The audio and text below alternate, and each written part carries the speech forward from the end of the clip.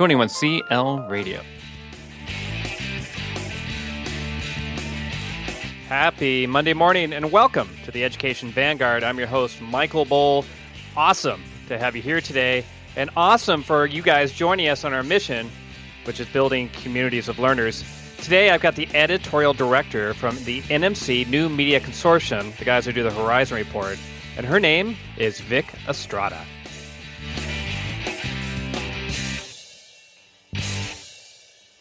For the second year in a row, I, along with a bunch of others from schools in Asia, have worked with the New Media Consortium to produce the International Schools in Asia edition of the Horizon Report.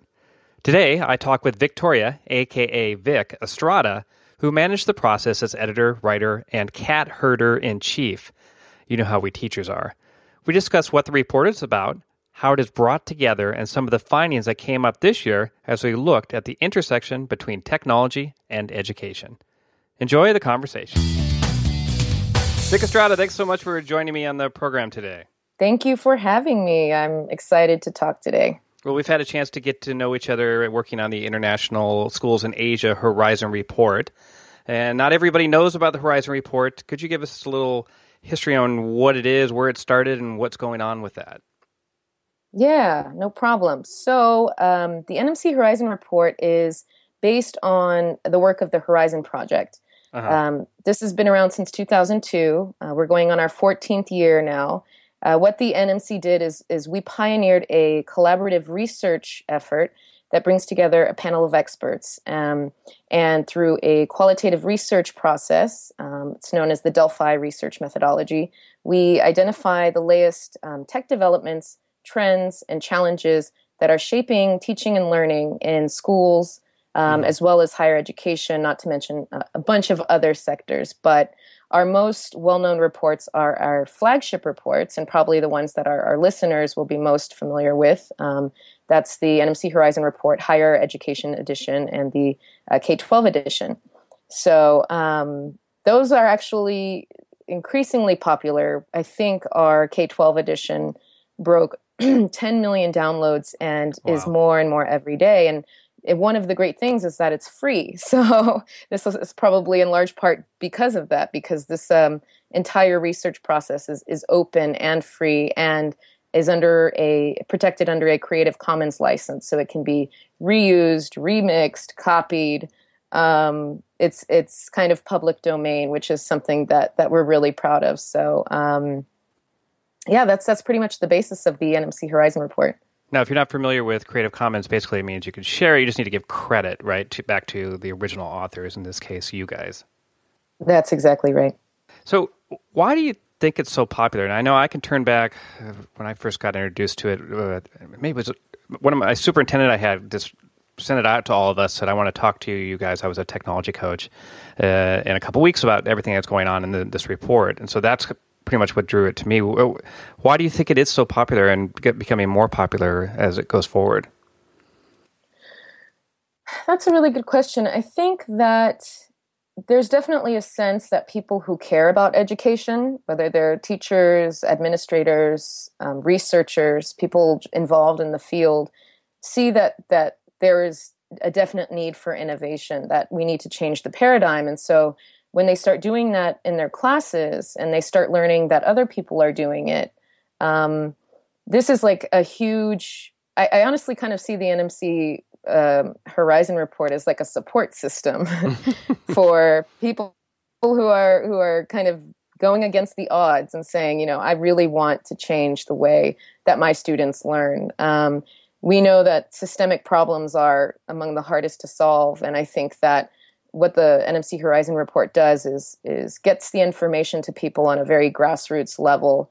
And, best of all, because of the credibility of the research, because we do engage experts and we do extensive environmental scanning, as well as getting project submissions from the experts on our panel, who are all qualified educators and educational leaders. We have a lot of substantiation for what we do, for what we talk about as far as how innovation is implemented in certain education sectors. So I think for people who are really struggling with their current system, this is kind of like a beacon of light. Okay. Now, we talked a little bit. Let's talk maybe, or I want to ask you some questions about the research process itself. You mentioned Delphi as the way it's handled. And so how, if you become a member, you join, you're one of the research people, what is the process itself? And so when you say Delphi, does that mean like everybody's an oracle of Delphi and they just are able to generate incredible ideas and things like that? Is that how it works? Or maybe you could be more Sure. specific No. for Well, basically, the Delphi research methodology is really interesting because what we do is we create a space for people to collaborate. me. We give them some information. Basically, it's what's the latest. We share news articles, we share studies, we share a lot of kinds of fodder for them to be thinking about what is happening with technology in classrooms. But then what the experts bring to the table is they put in their expertise and their experience, which is actually, I think, the most. I mean, that's the core of our research is really based on the experience of what you guys see. So we have a wiki workspace. It's completely open. I'll just give you the link right now. It's isasia.wiki.nmc.org. And I'll put that in the show notes too for those that are a little challenged with listening. What was that?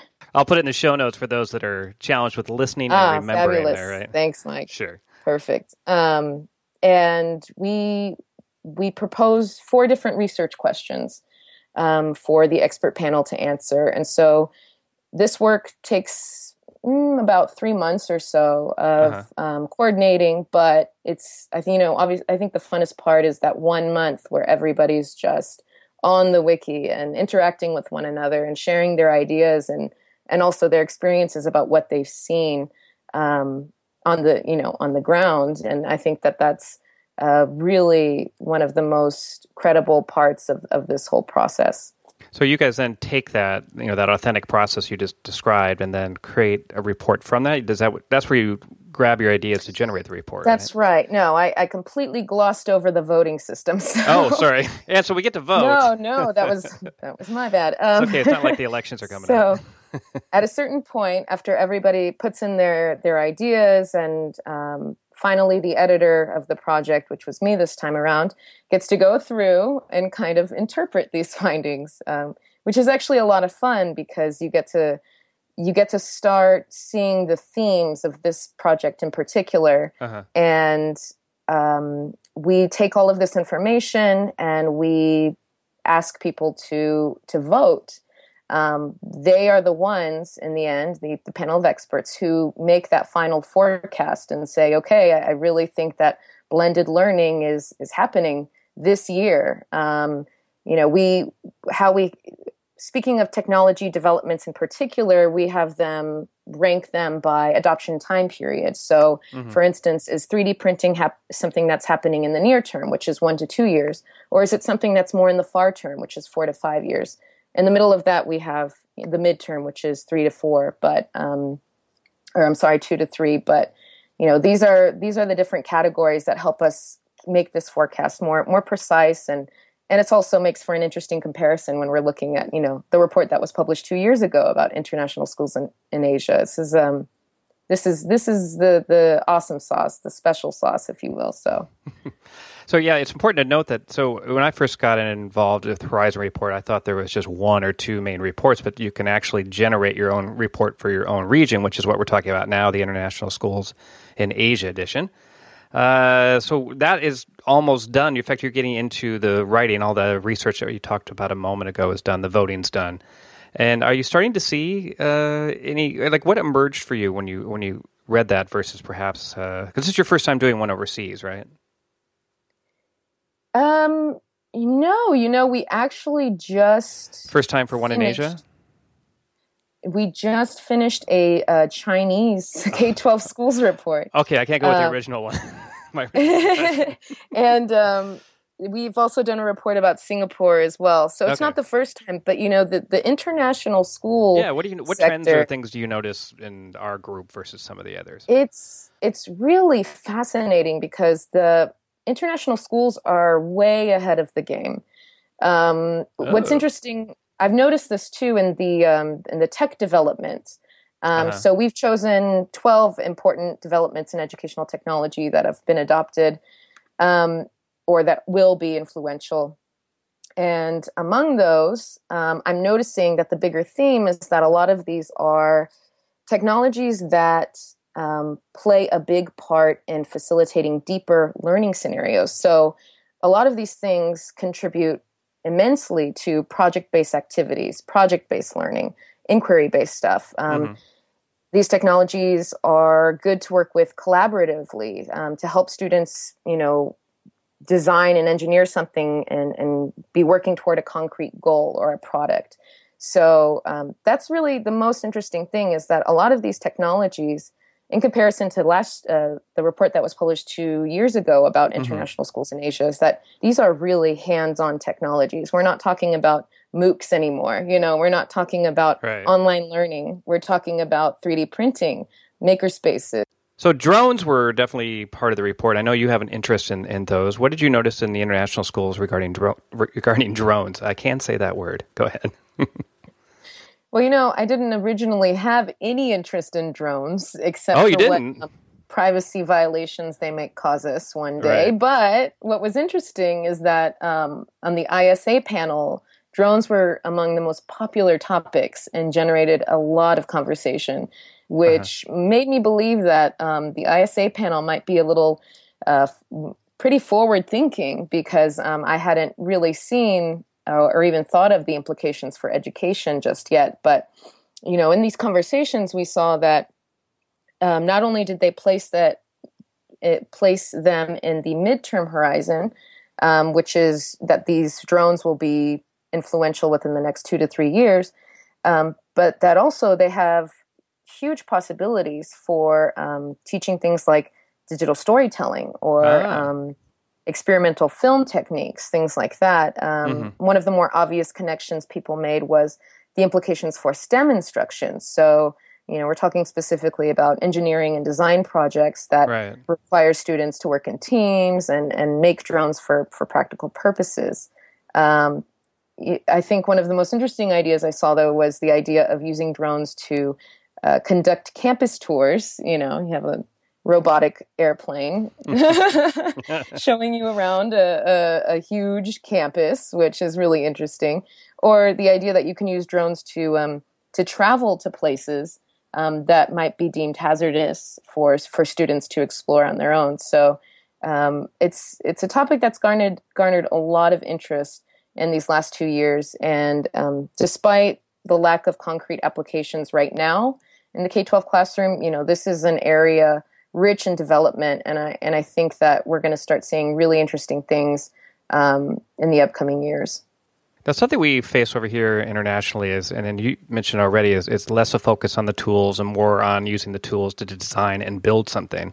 So for people like myself, technology coaches, we're wondering if our job is going to disappear, or we better morph ourselves into more of a learning coach. Do you see some of those trends when you read through the data, or do you see that possibly in other parts of the world, just besides us international school teachers?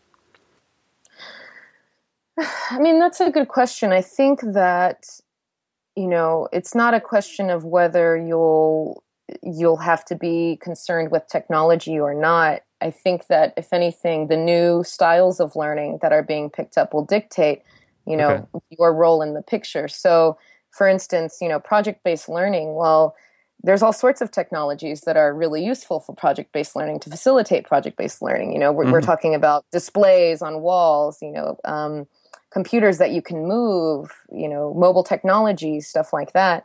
So I think that as a technology coach, the hard part will be learning how to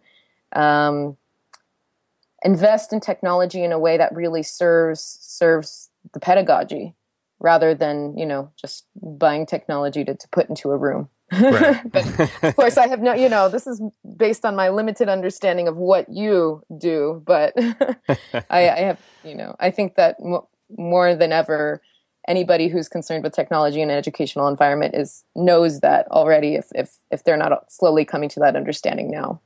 Well, I think we're lucky in the international schools that we tend to have larger budgets, so we can often purchase things. And a lot of in the beginning happened was just purchasing the technology just to own it.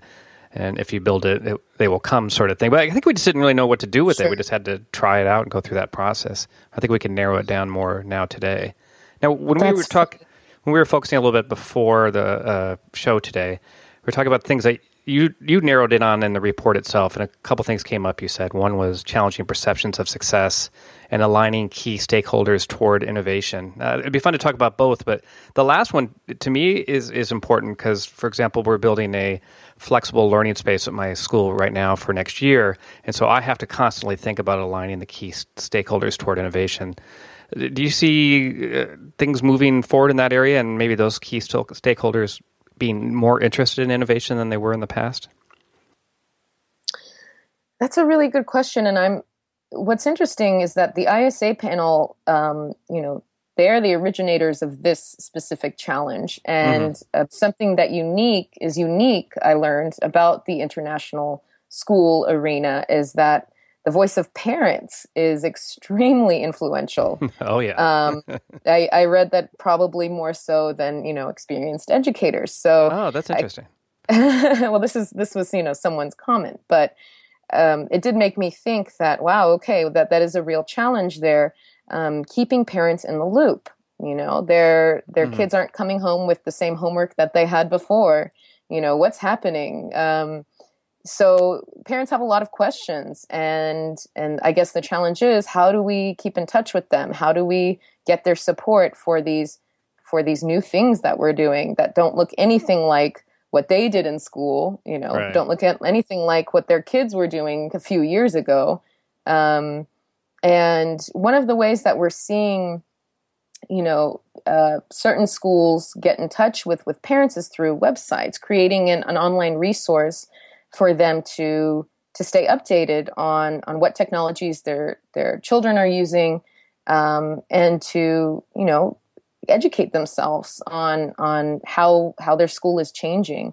And I think that's important. I also, of course, I think there has to be an element of interactivity, but parents can't be at school all the time, and there's plenty of busy parents who can't make it to the meetings. So meeting them in an online space or meeting them where they are and keeping them in the loop is, I think, one of the ways to solve this challenge. Now, what about like challenging perceptions of success? Like, so defining what success means. That's a little different now as well. I mean, like the kids in our schools tend to do well on tests no matter what. So sure. You're not going to necessarily find them doing better on their SATs or AP scores by changing how we teach. So what do you mean by challenging perceptions of success? Because that is something we definitely need to think about over here.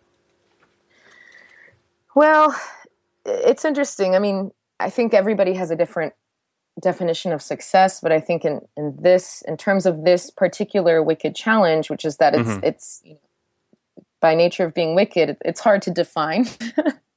And it's hard to solve. It's impossible to define, much less solve, right? So that's how we phrase it. But right. I think what we're trying to do is challenge the perception of success as being equivalent to getting into the university of your dreams, or going to college even.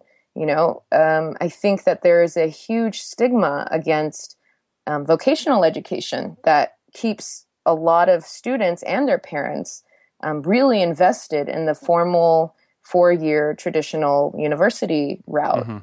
And I think that somebody made an interesting point that these huge graduate recruiters companies, for instance, I guess somebody mentioned PricewaterhouseCoopers, Ernst & Young, these are big recruiters for different employers.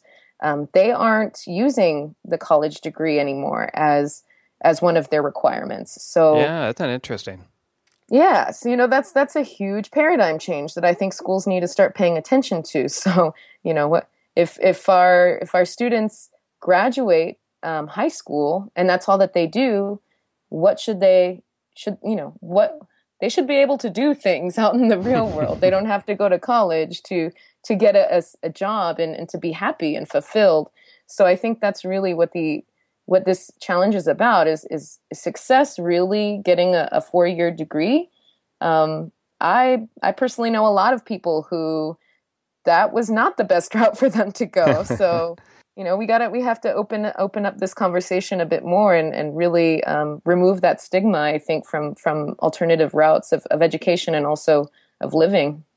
Okay. Now, getting towards the end here, so we're running towards the end of our time. I'm wondering what you think what you view the future of NMC and these Horizon reports has coming up. Anything exciting you can imagine over the next 5 or more years? Woo, that's a big question. That's the fun speculative question. No, it's great. There's been a lot of interesting talk, and of course it's always been talk because what we do is we provide the foundation of knowledge. This is foundational knowledge for a lot of educators and administrators who want to make change in their schools, but how do we actually continue to support them after they read the report? Mm-hmm. And so we are thinking about developing some sort of initiative for the NMC Academy, and we've done that to a certain extent, but we want to keep in touch with those people who are actively implementing a lot of these strategies that we talk about in the report, and provide some sort of training, or if anything, just a soundboard, for teachers to come together and really and share with one another and support each other. And that's an interesting space too, though, because there's a lot of, I'm not going to call it competition, but there are a lot of resources out there, a lot of blogs and a lot of social networks that keep educators up to date, keep them connected. And podcasts. So, yeah, I think we'll be doing Horizon reports forever. But I think would be the most interesting thing is to see how we can make them more concrete and helpful, Mm-hmm. That'd be nice. Yeah, that would be good. So we can at least say, though, there's more Horizon reports on the horizon. Yes, exactly. All right, final question. How can people get a hold of you? Do you have a Twitter handle or something you want to give out or whatever? Sure. If anybody wants to get a hold of me, my NMC email will be active for the next 4 days. So I will share with you my Gmail. It's vic.estrada09@gmail.com. Feel free to send me an email if you have any questions about the project or what my role has been in the NMC with the Horizon Project. But that's the best way to reach me. All right. I've been speaking with Vic Estrada. She's the editorial director for the New Media Consortium, at least for the next few days, until she runs off to graduate school. Thanks so much for your time today, Vic. Mike, this was great. I really appreciate it. This interview was brought to you by 21st Century Learning International. Find us on the web at 21clradio.com.